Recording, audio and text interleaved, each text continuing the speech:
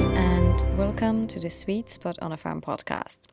This is a part 2 of an episode number 16 and a second half of my interview with the very interesting young man, Liam O'Neill, aka the Prove It Guy.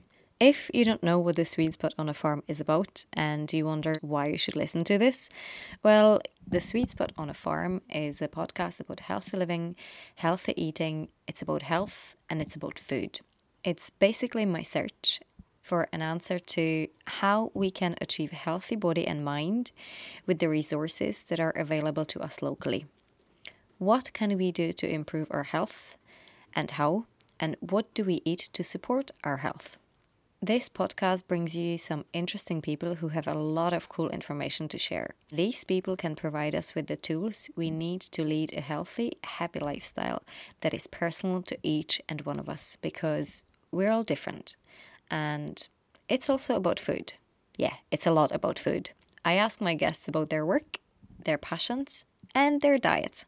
I wonder what they're like to eat and make every one of them to share a recipe with us, something we can all make easily at home. See? Food. If you didn't catch the last episode, make sure you go back and listen to it. Liam is a mentor, a coach, a martial artist, hypnotherapist, magician, corporate speaker, Reiki master, kinesiologist, and also an author. In the last episode, we were discussing barefoot walking, his life, his book, and how he incorporates everything he learned in life from martial arts through magic, hypnotism, meditation, and more to help his clients through a variety of issues to become whoever they want to be and to achieve anything they want in life. This is the second part of our interview. Enjoy! It does go hand in hand, doesn't it? Health, the body and mind.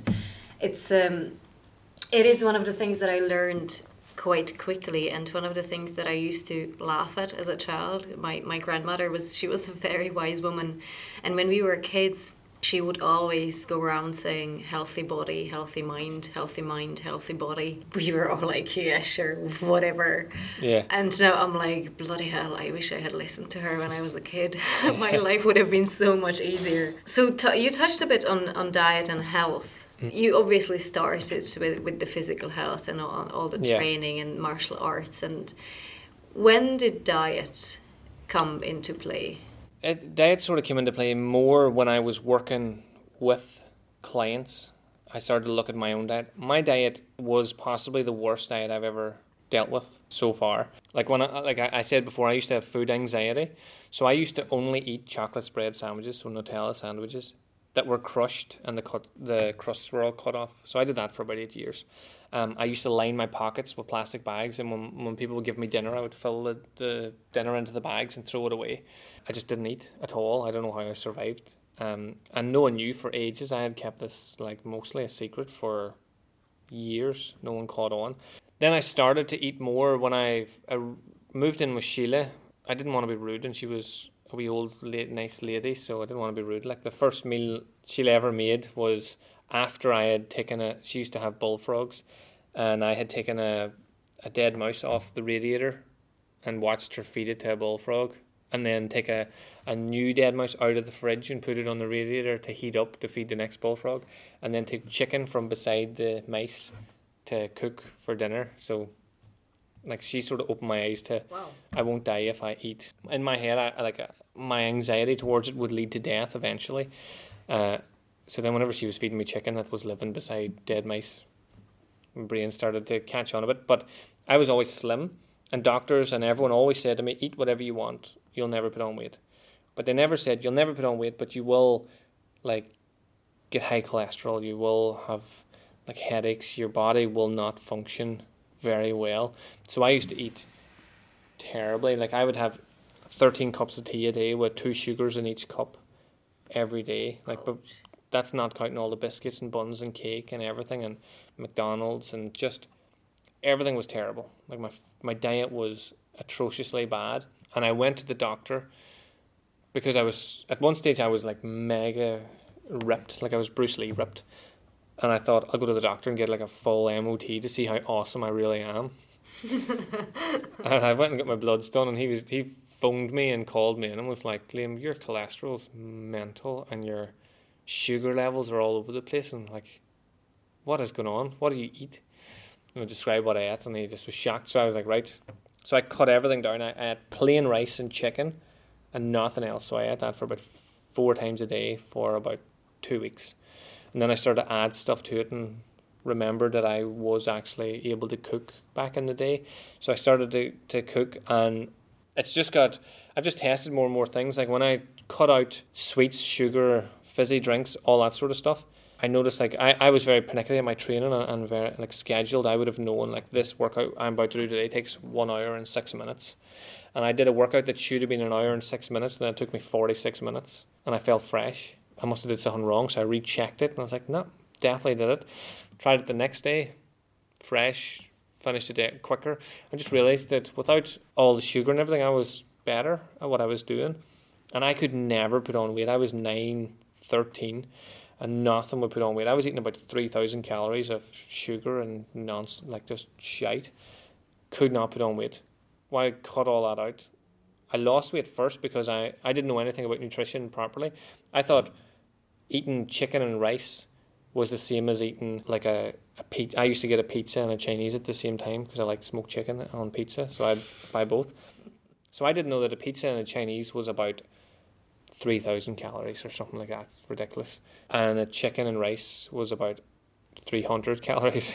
So I lost weight at the start. I went to the doctor again, told him, look, I'm losing weight and I don't know why because I was eating healthy and everything. He told me that if I wanted to put weight on, I should eat red meat and drink red wine. I told him I've never drank in my life, and I don't think, like, I've never drank before. And I didn't think that was a good time to start.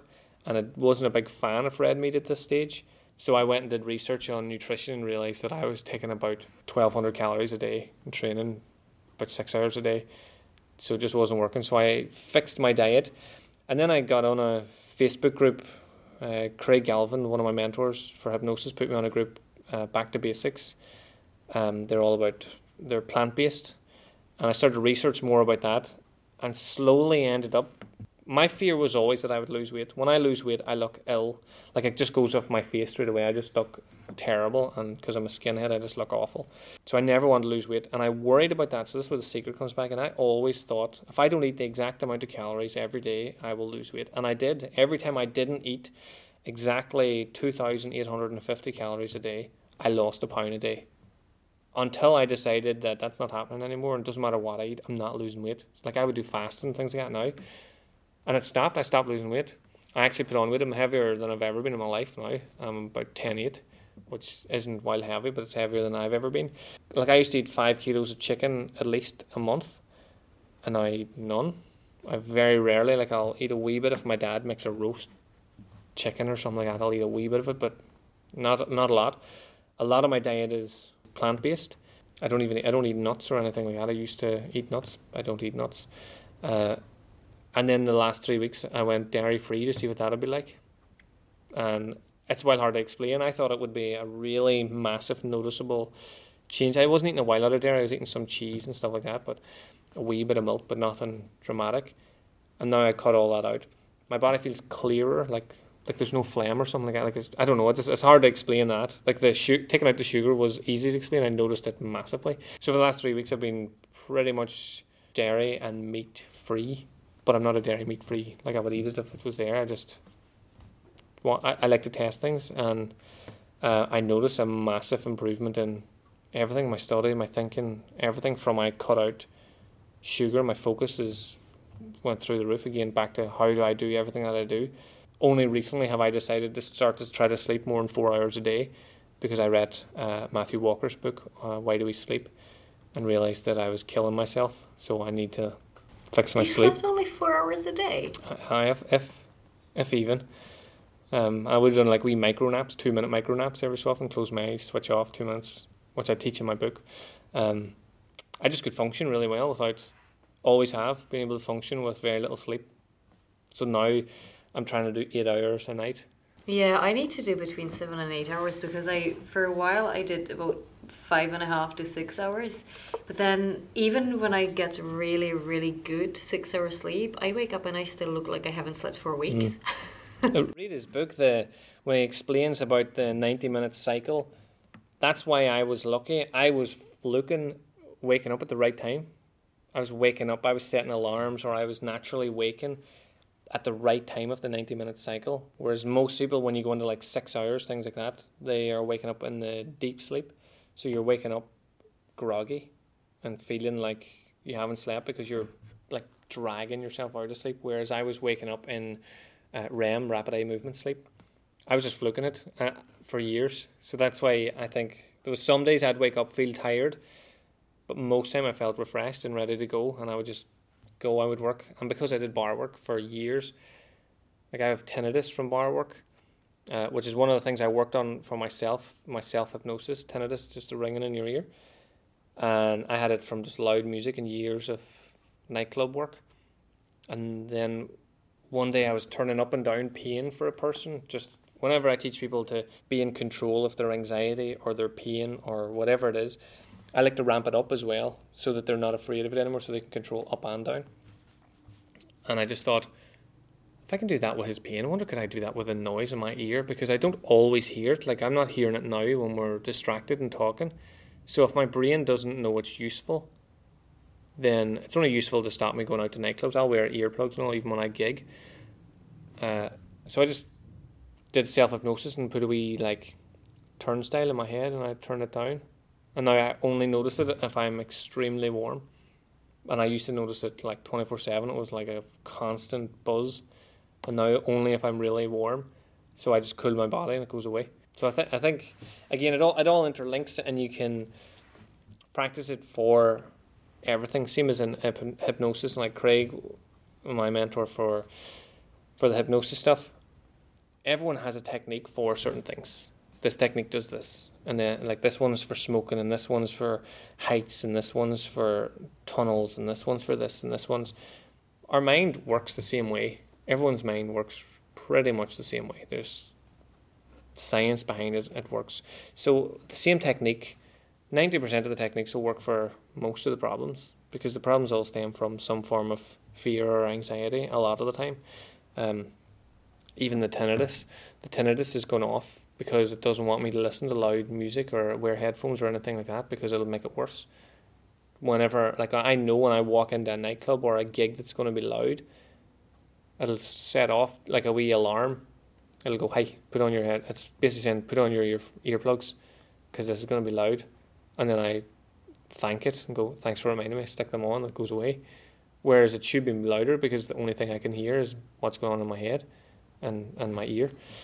So when we're going back to everything that I do is so interlinked that it can work with everything. So if you came for anxiety, I would teach you about breathing, I would teach you about sleep, and I would teach you about diet. That's why I released a product recently called The Forgotten Secrets of Common Sense Fat Loss, because most people want to lose weight and they want all these magical pills and all this. Like, I went on Facebook, a rant on Facebook about this jelly stuff that you can buy now that's 30 calories a day, and you take it for at least a week, but anywhere up to a month, and you'll lose some weight. And I'd be like, if you ate 30 calories of ice cream a day for a month, you would lose weight, because all you're eating is 30 calories. Like, you're killing yourself. And then when you go back, you've created all these negative behaviours and bad relationships with food that you're going to end up worse off than when you started. So I try to teach people about the difference between weight and fat. And again, my examples are random. I always will say to people, I could help you lose a stone within 10 seconds if you really want. And of course they'll say, yes, that would be brilliant. And I take out my samurai sword and be like, put your arm out, I'm going to cut it off. Like, well, why would you do that? That'll be, on the scale, that'll be a stone off at least. Like, weight is everything. Fat is what's causing you bother, not the weight. So if you focus on losing fat, and the most basic thing to do, and I tell people all the time, is chew your food. Chew your food does two things. One, starts the digestive system in your mouth. The amylase starts to break down the food. But two, it keeps you aware. One of the things that people say most who are overweight that I've worked with, and I've been doing this now 20 years, is I just don't notice. I start eating, and then the next thing the plate's cleared, and then I'll be picking off other people. I just start eating, and then the next thing I've stopped. Chew your food 50 times. Your brain will be going 1, 2, 3, counting to 50. You will notice every mouthful. Then you will start. Your body has time to fill up, but also you're aware of the food. So now you can't use that excuse of just happens. Like, no one would take that excuse if I was like, I don't know why, but every so often I just punch people in the head. and it just happens, and I'm so sorry, but I might just end up punching you. People go, all right, so you don't even know you're doing it, it's fine. But they'll take that in their own life. Like, they wouldn't let me damage them, but they will damage themselves with every meal that they ever eat every day because they didn't notice. I don't know why I went that rant either. But so I think that all of it is intertwined. So people will come to me and they will say to me, but I've come here because I'm afraid of dogs. And I'll go, yeah, but what are you afraid of? What are you afraid of a dog for? What if it bites me? Have you ever been bit by a dog? Yes. How many times? Once. How many dogs have you met? I don't know, 50. So out of them 50 dogs you met, one bit you. So why are you taking the normal as the least thing that's ever happened? So then, is it affecting any other aspect of your life? I don't go for walks in parks, I don't go here, I don't go and do that. So maybe if we focus on why you would like to walk in a park, why you would like to do this, what would happen if a dog bites you? It's sore. And then what happens? Stops being sore? Right. And then what happens? Nothing. And how would you feel if a dog didn't bite you? Don't know. All right. So then why don't you just feel don't know, all right, every time a dog comes until it bites you, then you can worry about it. So it seems so straightforward, but it's describing it. So the same thing with when I'm talking about fat loss. How do you lose fat? Stop eating things that make you fat. It's really basic. But people go, like what? And like, well, what? Like, you know at least one thing that you eat that makes you fat, donuts. Then just eat one. How many do you eat? Oh, like, I do an 80-20 diet. I don't personally, 'cause my diet's a bit mental, but if I'm teaching it, I will say to people, 80% good, 20% do whatever you want, every day. So then if you eat a cookie, you don't go, oh, well, that's the whole day ruined, and then eat a pack of cookies. You eat a cookie and go, well, there's my 20%. I'll just start again tomorrow. So nothing's off limits. So, like, if I had a red button here and I say to you, do not touch the red button, this whole conversation, you're thinking, but what if I touched the red button? If I touched that? So you're saying, can I eat chocolate? Why not? Oh, it makes me fat. Does it? What else do you eat? Oh, donuts and cakes and buns and sugar. Does that do it? But chocolate's my downfall. Do you really like chocolate? Yeah, well, why not make it your go-to food? Get rid of the other stuff. Eat it. When you want something and don't allow yourself to have it, you constantly are reminded of it. The attraction to it's always there. And then when you get it, you feel guilty or something because you ate a load of it. If you're allowed it whenever you want, it's not the same. You can eat your dinner and go, oh, I'll just have a wee dessert after. Instead of if you're not allowed desserts till Sunday, every time you go out for a meal, every time someone makes you dinner, every time someone eats a dessert, you're angry or annoyed with yourself because you want one, but you're not allowed. And then on Sunday, you go completely off the rails and eat everything that exists because it's Sunday. And like it's like calling it a cheat meal or whatever. Whereas if you're allowed it, you don't want it as much. Then you're not craving it as much because you can have it if you want. So can I eat half a chocolate bar? Yes, because there's no guilt there. But if there is guilt there because you shouldn't eat it, you'll eat the whole thing. Because why not? You already started, may as well. Us as a human race are really funny because we developed into a group of people who don't eat to live and to survive, but we live to eat and enjoy food, and that's just completely wrong. But that's our mentality.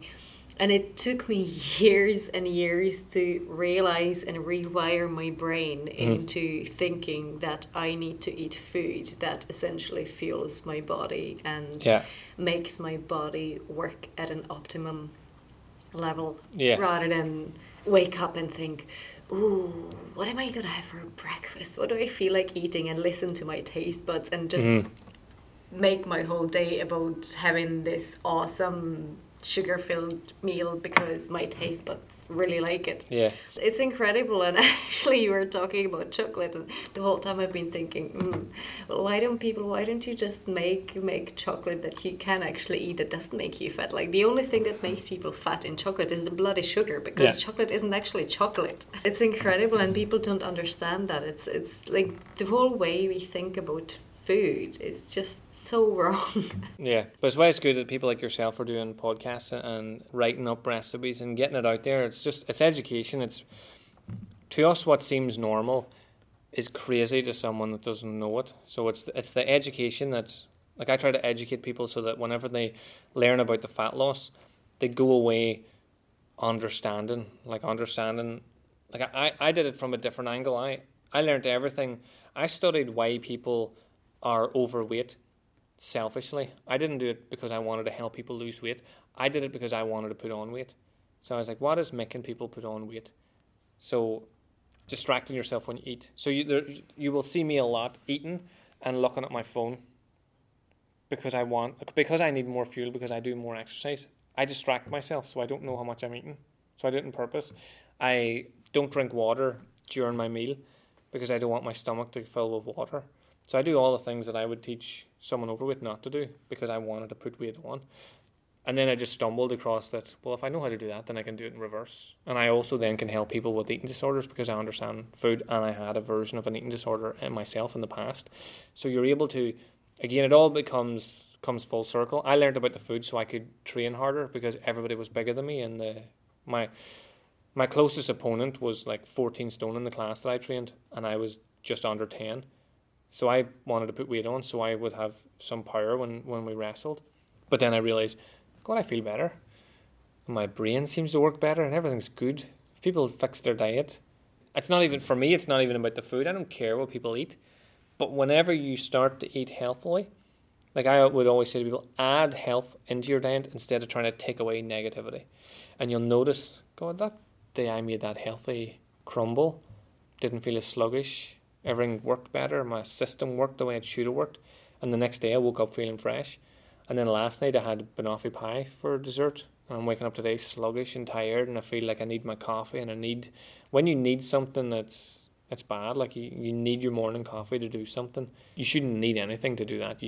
We only need certain things like water and food to fuel us. We don't need stimulants. Like if I woke up every morning and I said, I need heroin just to get me through the day, people would be like, oh, that's not good, that's bad for you. I'm like, people are doing it with coffee all the time. And they say it doesn't affect their sleep. Like coffee stays in your system for 36 hours, roughly. So even if you haven't had coffee today, but you had it yesterday, it's still going to affect your sleep because you're still dealing with the after effects of caffeine.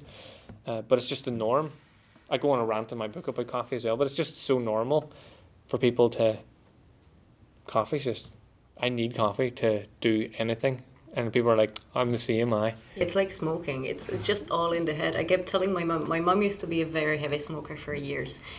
And she would never stop, although every year she would say, oh, I really need to stop smoking. And I kept telling her, if you really wanted to stop smoking, you would have stopped. So stop saying it, because deep down, you don't want to stop smoking. And that's fine, but at least you're lying to yourself. And another thing is, you don't actually need to smoke. Like, the only reason why we're smoking is because you just don't know what to do with your hands. Yeah, it's habit. That's all it is, and it's in your head. Like, you don't need the cigarette first thing in the morning, and you don't need the cigarette last thing before you go to bed. It's just something you like doing. So don't say that you need it. You don't. You just want it. Yeah, it's breaking the habit again. As the first question I ask anyone that comes to me for smoking is, do you want to quit?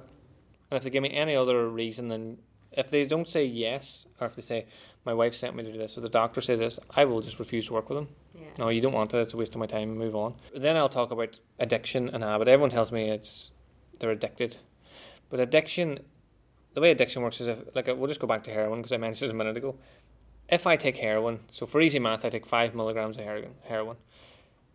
The next day I take 5, don't get the same hit. I crave more. So if I was doing that for 20 years, I'd be dead, obviously, but I'd be on 100 milligrams if I wasn't dead. Whereas smoking, you go, how many do you smoke a day? 20. How long have you been doing that for? 20 years. So why is the addiction not get worse? Why have you just stopped at 20? Why is 20 enough? And then I'll say to them, how many could you name? So out of the 20 cigarettes, how many of them could you name? Like the before morning coffee one, the before I go on my lunch break, all that. So you can name about 15 out of the 20. So just break those habits. It's just a habit then. So what would happen if you got to work and you had left your cigarettes in the car? How many would you smoke then if you had to go to the car? Because we're lazy.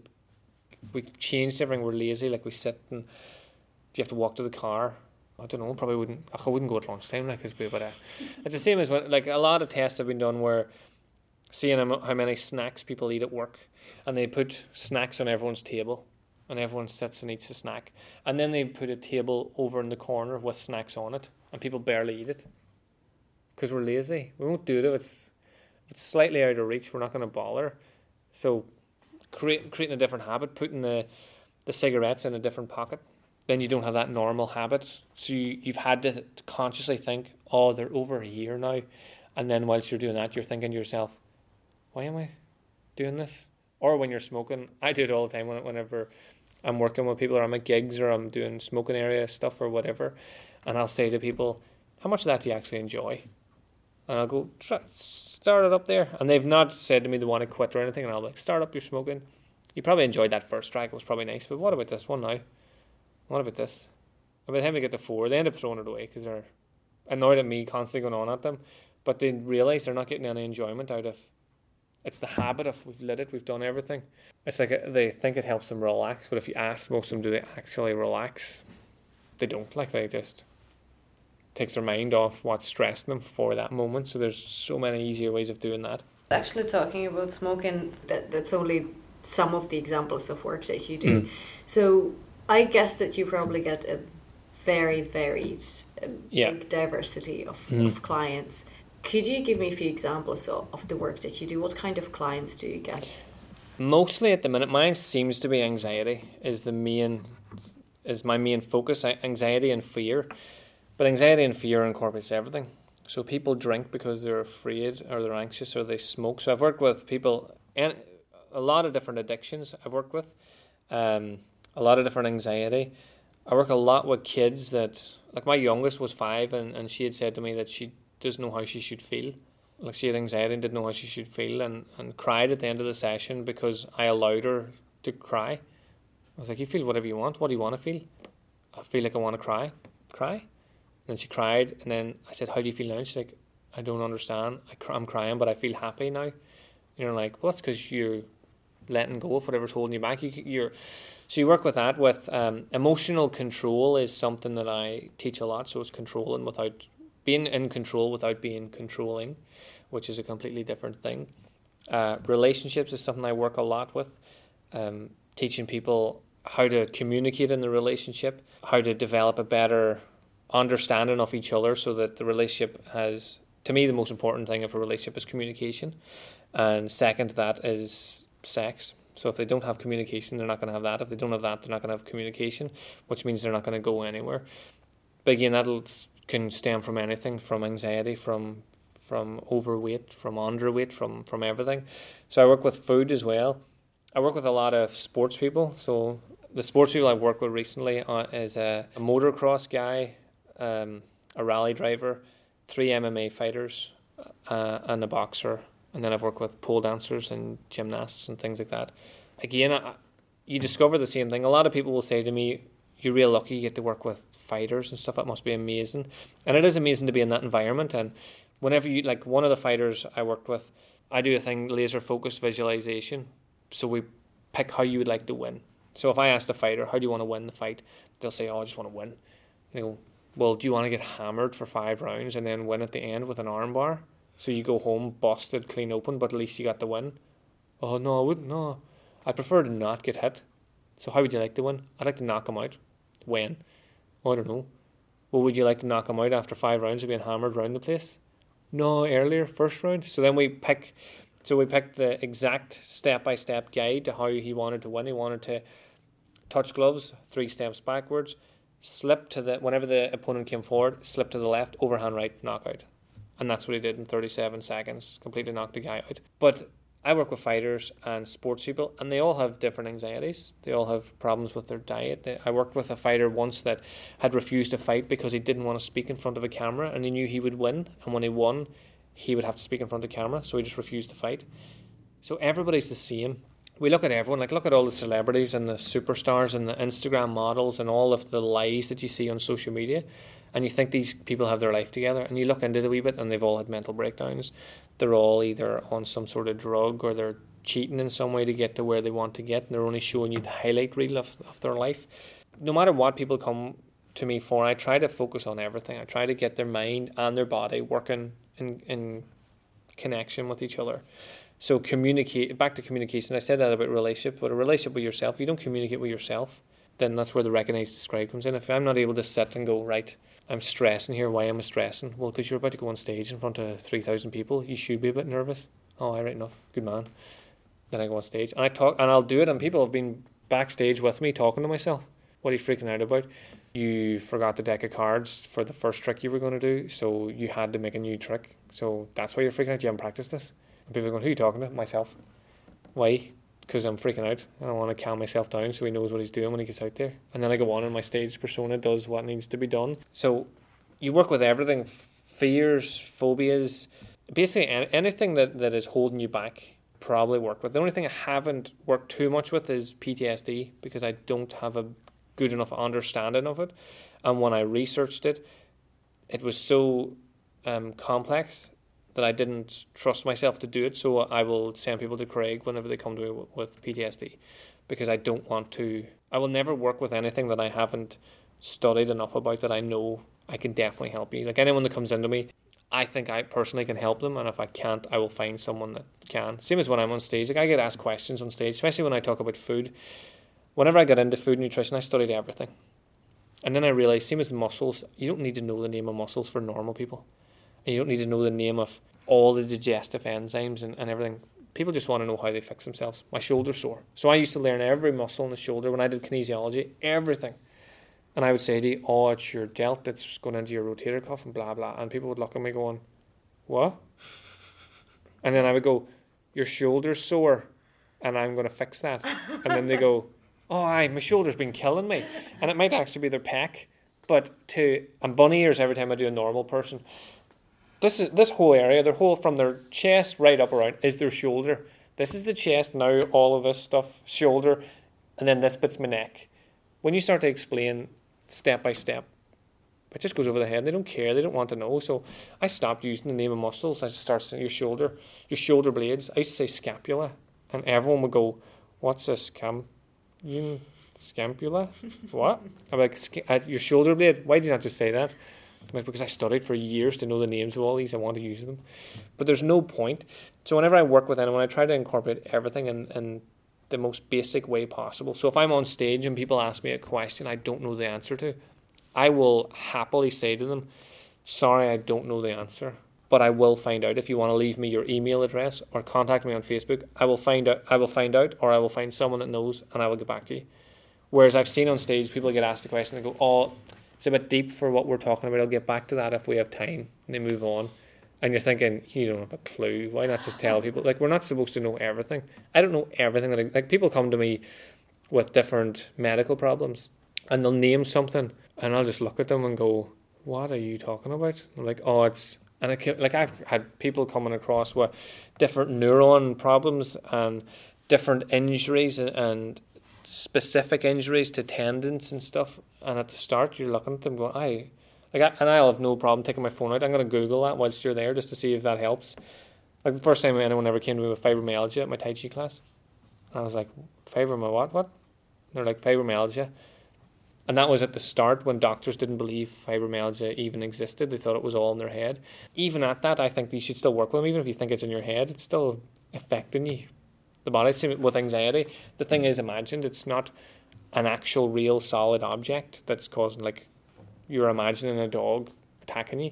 So it's not real, but it's real to you. So it's affecting you. So if I just go, that's not real, catch yourself on, there's no dogs in this room, move on. That's not helpful. Whereas if I go, I understand that it's fully real to you, but do you understand that it's imagined? And then one of the lines I use a lot is, you can use your imagination for anything. Why not imagine it for good? Like, what dog do you like? The dog from Men in Black was cool. Imagine the dog from Men in Black came in and had a wee chat with you about how dogs aren't bad. You know, when it changes the pattern, it makes that's a funny analogy to think of. So then the next time they go back into their memory of dogs, you can't not remember that I had that wee story about the Men in Black dog having a wee chat with you about how dogs aren't bad. So then you think about the dog that is going to eat you, and I go, but imagine that dog that was going to eat you was actually the Men in Black dog, and he was just initially shouting at you because you made a mistake, and now he's telling you that you didn't make a mistake and it's fine, and he's wearing a funny hat. The funny hat bit makes no sense, but it's the bit that ends, like they're nearly laughing and they're sort of looking, and you go, funny hat, and then they know that I'm not serious and they can relax. But now when they go back to their memory, because of the way memory works, when they go back to that memory, they have to, even though they're remembering a vicious dog, they have to remember the wee Man in Black dog coming in and going, oh, he's grand, he's just a bit hungry or whatever. So it changes that pattern. So an answer, basically, this is the one problem I find with my work, is it's so vast that you can help. People go, oh, but you couldn't help me. And I'm like, why are you special? Oh, that wouldn't work with me. Well, then you should be in a medical journal, because it works scientifically with the way the brain works. So if it doesn't work with you, you are 1 in a trillion unique. And that's the problem. It's so vast that people just think that wouldn't work for me. But the example I use for that is healthy food. So you saying healthy food wouldn't work for everybody? Oh no, it would. So vast things can work for it. What are you talking about? But would it work for me? And then they're willing to open up and try. So everyone is the short answer. I don't seem to have a short answer, do you? Nah. We did talk a little bit about diet and health. The more I look into it, that food is such a personal thing, and there's no such thing as a generic healthy diet. No. I think everybody is so unique. But you were talking about going plant-based recently. How do you feel? I do feel clear, like mentally and physically. My body feels cleaner. I loved cereal, and cereal would have just been my go-to snack whenever I'm just. And you would have found me wandering about the house just eating a bowl of cereal, and people like, you just had your dinner, and I would be like, oh, I just really wanted some cereal. So. And when I was younger, during the phase of me just eating chocolate spread sandwiches, I would have drank a lot of milk. 3 litres of milk a day, roughly, is what I was drinking, which is a lot of milk. So it would have been phlegmy and things like that. I would have had a lot of pineapple to get rid of the phlegm, stuff like that. But now I just noticed, like, nasally, you feel clear. I never would have noticed even feeling like, until I stopped taking it. That's why it's hard to explain, because it's not dramatically massive. Taking off the meat and the sugar and the sweets and all was dramatic. Like, I noticed a massive difference there in my life. But the milk just added that, and it could be because everything else was so clean already that maybe it's just added. Maybe that's why it's not a massive, like if you went from eating like most people's diets are to no dairy, it would probably be massive. But because I wasn't eating a lot of dairy anyway. But I just noticed it just feels clear. It's really hard to explain, but it feels... No, I do totally know what you mean, because, well, dairy is quite inflammatory. Yeah. And, mucus forming, like milk in particular. And I do notice when I started taking probiotic food and drink, I used to make kefir with dairy milk. But my body it was accumulating in my body, and I started to feel I had mucus in my throat all the time. And then as soon as I stopped the dairy milk, it all cleared. It clears pretty quick, doesn't it? It just, and then you suddenly feel, oh, this is what I'm supposed to be feeling like. Yeah. Wow, I completely forgot how that feels. This is awesome. And then occasionally I would, if I see a really good raw goat's milk kefir somewhere, I would buy it and then I drink it. And then yet again, I would have that mucusy feeling in my throat. I'm like, right, this is why I stopped drinking it. I should not drink that again. So what milk what milk would you take then if you were... So I use coconut milk. I use coconut milk. I used to do a lot of almond milk, but I overdone it with almonds, so I'm off almonds now. And I would either make hemp milk, so I would just soak up hemp seeds overnight in spring water and then just blend it together with a bit of vanilla bean powder. Cool. Or I just take coconut milk. And if I don't have that, I would just blend a wee bit of coconut butter in spring water and make my own coconut milk. Yeah, I love coconut oil. I put it on everything. Yeah, I know. I actually stopped doing that because I read research on coconut oil. But it's a whole other topic. I might actually find an expert on this but if anybody is interested, find the research papers on MCTs and coconut oil and you'll understand what I'm talking about. Look up nutritionalfacts.org. He does a lot of stuff on that. He's brilliant. Even his Facebook lives, he's normally walking on a treadmill eating a cart. But he does a lot of research on all that sort of stuff. So that's where I seen the coconut oil wasn't as good as they were claiming, but there was no way it could have been as good as they thought. Like they were telling us it was... pure MCT oil is a very different story, but saying that pure MCT oil is pretty bloody expensive, and I know because I buy it twice a month. I'm super grateful that I can actually do that. Yeah. But but it's a whole other topic. Now tell me this, since you become plant-based, this is my favorite question I ask everybody. What is your favorite vegetable? Not because of the name of the podcast, but sweet potato. Really? Mm-hmm. Ah, you're my favorite now officially. how do you make your sweet potato? How do you eat it? Like my dad told me off one day because I eat so much of the same sort of vegetables and stuff that he thought my diet needed to be more varied, even though he was eating like ridiculous stuff. But so my sweet potato, the one that I love the most is, I call it the poor man's potatoes. So I cut up the sweet potato and then I just mix it with coconut oil, rapeseed oil, ginger, cracked black pepper and a wee bit of rosemary, and just toss that up and then just roast it. I would eat it I think I eat it every day, pretty much every day. Righty. But I eat all the other stuff as well, but that would be like my snack. So I would just eat it as a wee snack. I also make sweet potato pancakes. I went through a phase of eating them once a day as well.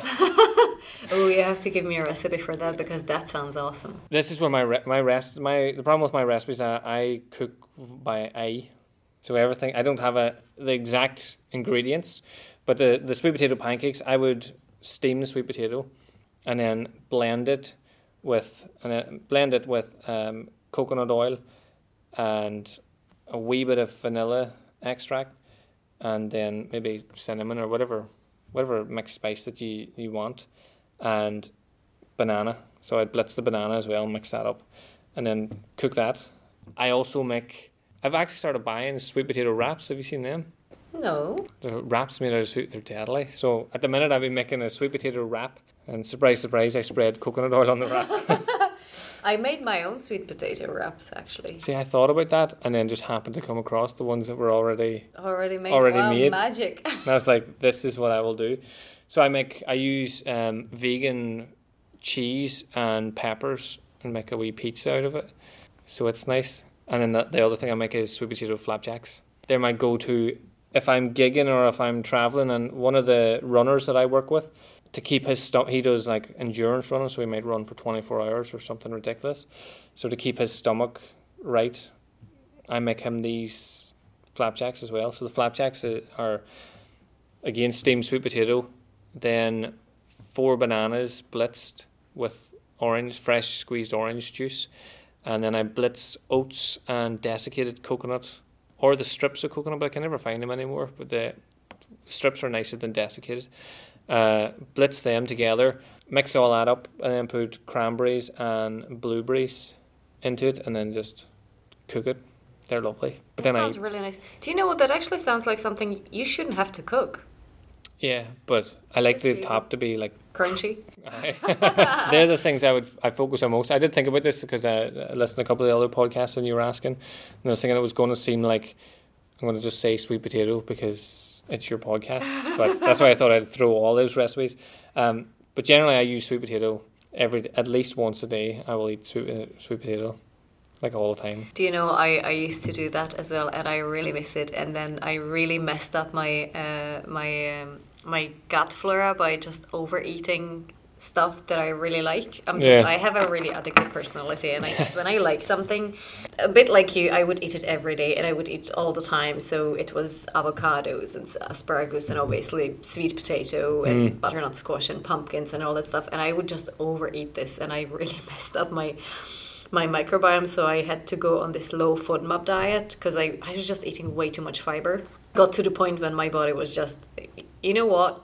Screw you, I'm not doing this anymore. You're not allowed. So I went on a low FODMAP diet to kind of clear it and balance my gut again.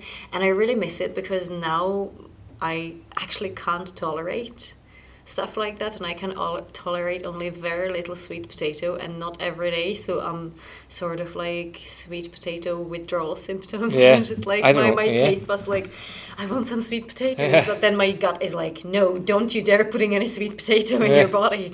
I don't know what would happen because even my soup has sweet potato in it. My god! I make my own soup, and it's sweet potato, everything: breakfast cereal, porridge, soups, sweet potato curry. Oh my god! my taste is crying right now.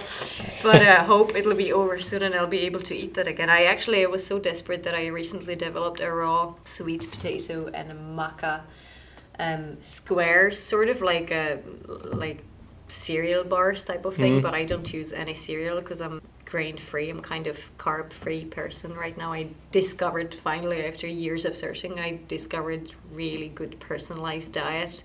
Cool. But like you, I could never put on any weight at all until I discovered, slowly but surely, kind of stripped everything down to the fact that I'm not a carby diet type.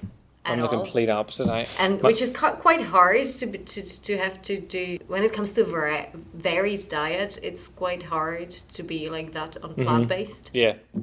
But anyway, that's great. Sweet potato recipes. Wow, I can't wait to get that typed up and share that. Sweet potato pancakes are absolutely awesome. Well, I think we covered pretty much everything. I couldn't find nobody ask any question. People are really shy when it comes to asking questions.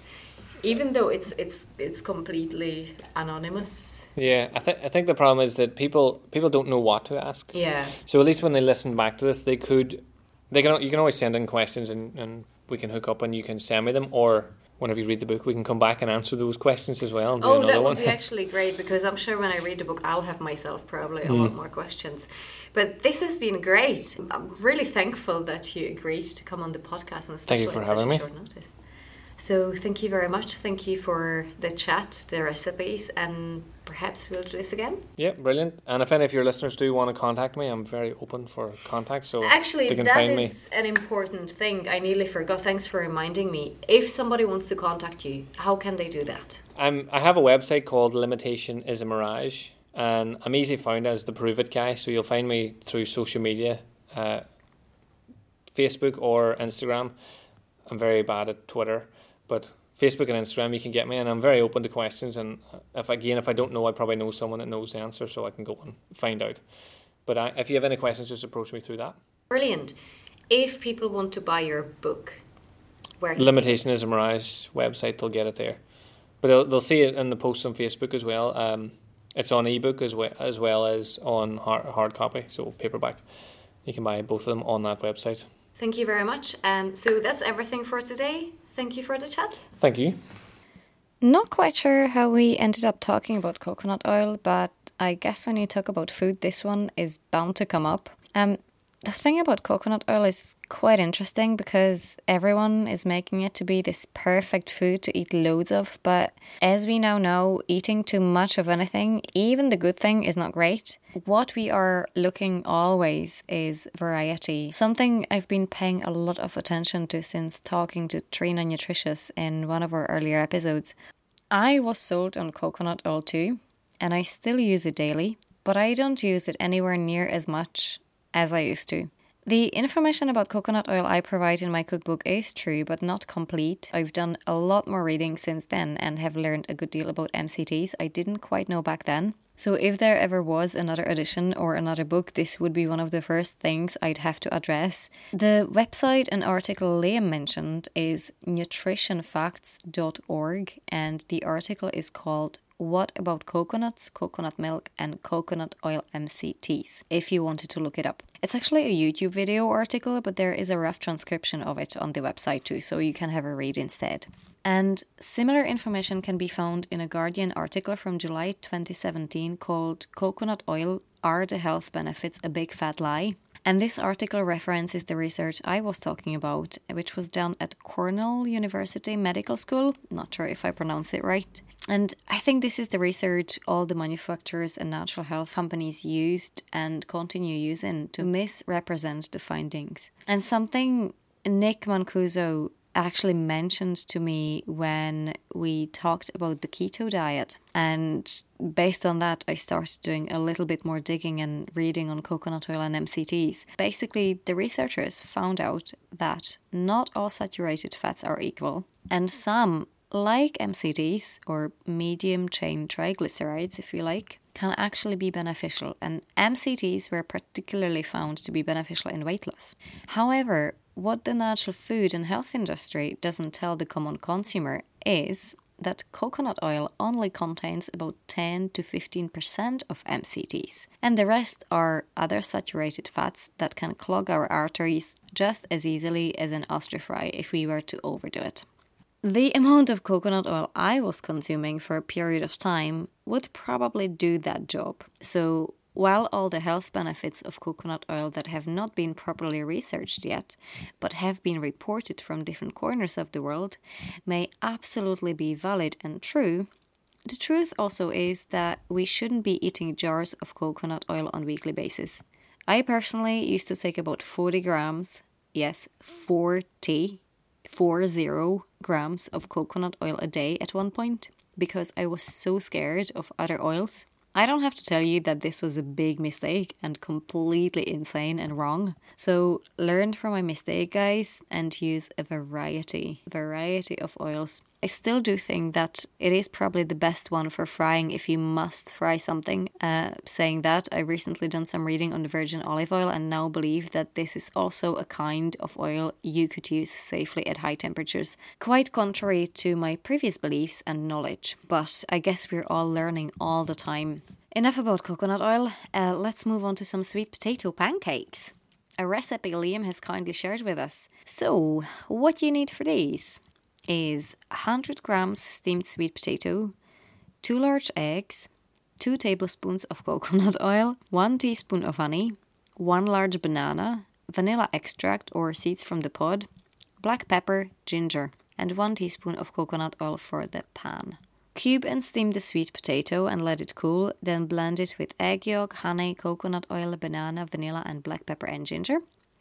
Then whisk the egg whites until they form peaks and fold them into the mix. This adds a bit of air and fluffiness to the mix. It's optional and you could just add the whole egg into the mix earlier if you want to. Heat a pan to a medium heat and grease it with the coconut oil. Cook a few minutes on each side. That sounds really yummy. It sounds like a really cool breakfast. Although I'd be tempted to use chia seeds soaked in spring water overnight in place of an egg to make it completely plant-based.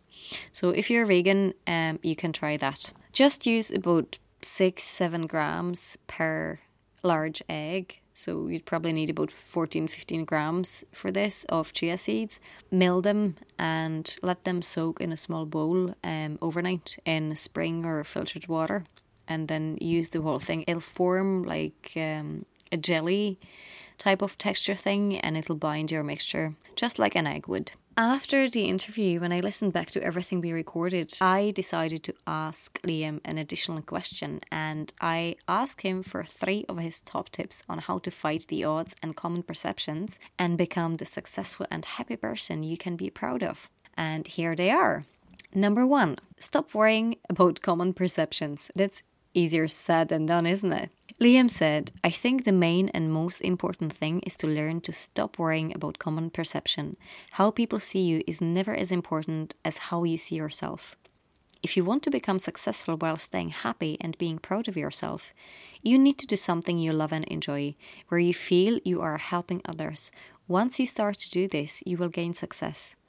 I did what I loved for over 8 years while people around me told me to get a real job as it wasn't going anywhere. Now those people come to me for advice. Number 2, study. Study, study, study. The more you know about what it is, the more you can help the people you want to help. When it comes to study, my best tip is to find a mentor who has already done what you want to do. This is a really, really good advice. Liam talks about how he finds the people who can already do and are at the level that he wants to be at. It's such a great shortcut, and if you can do that, I think it's a brilliant strategy to achieving your goals far quicker. Number 3, self-awareness. Become self-aware, practice meditation, keep track of your food intake and the exercise or lack thereof you are doing. Without keeping yourself right, you will end up burning yourself out. That's also a really good advice and so true. And this is really it. Remember, you can download our shared recipes from our public group page on Facebook called The Sweet Spud on a Farm, of course, or from my Instagram account with the same username. Keep checking in to see who the next guests are and don't be shy to ask questions. After all, this content is for you.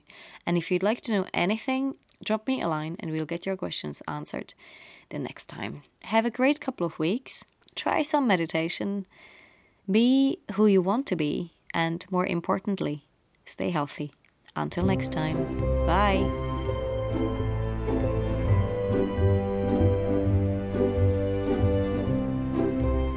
As every week, your host is myself, Susanna from The Sweet Spud.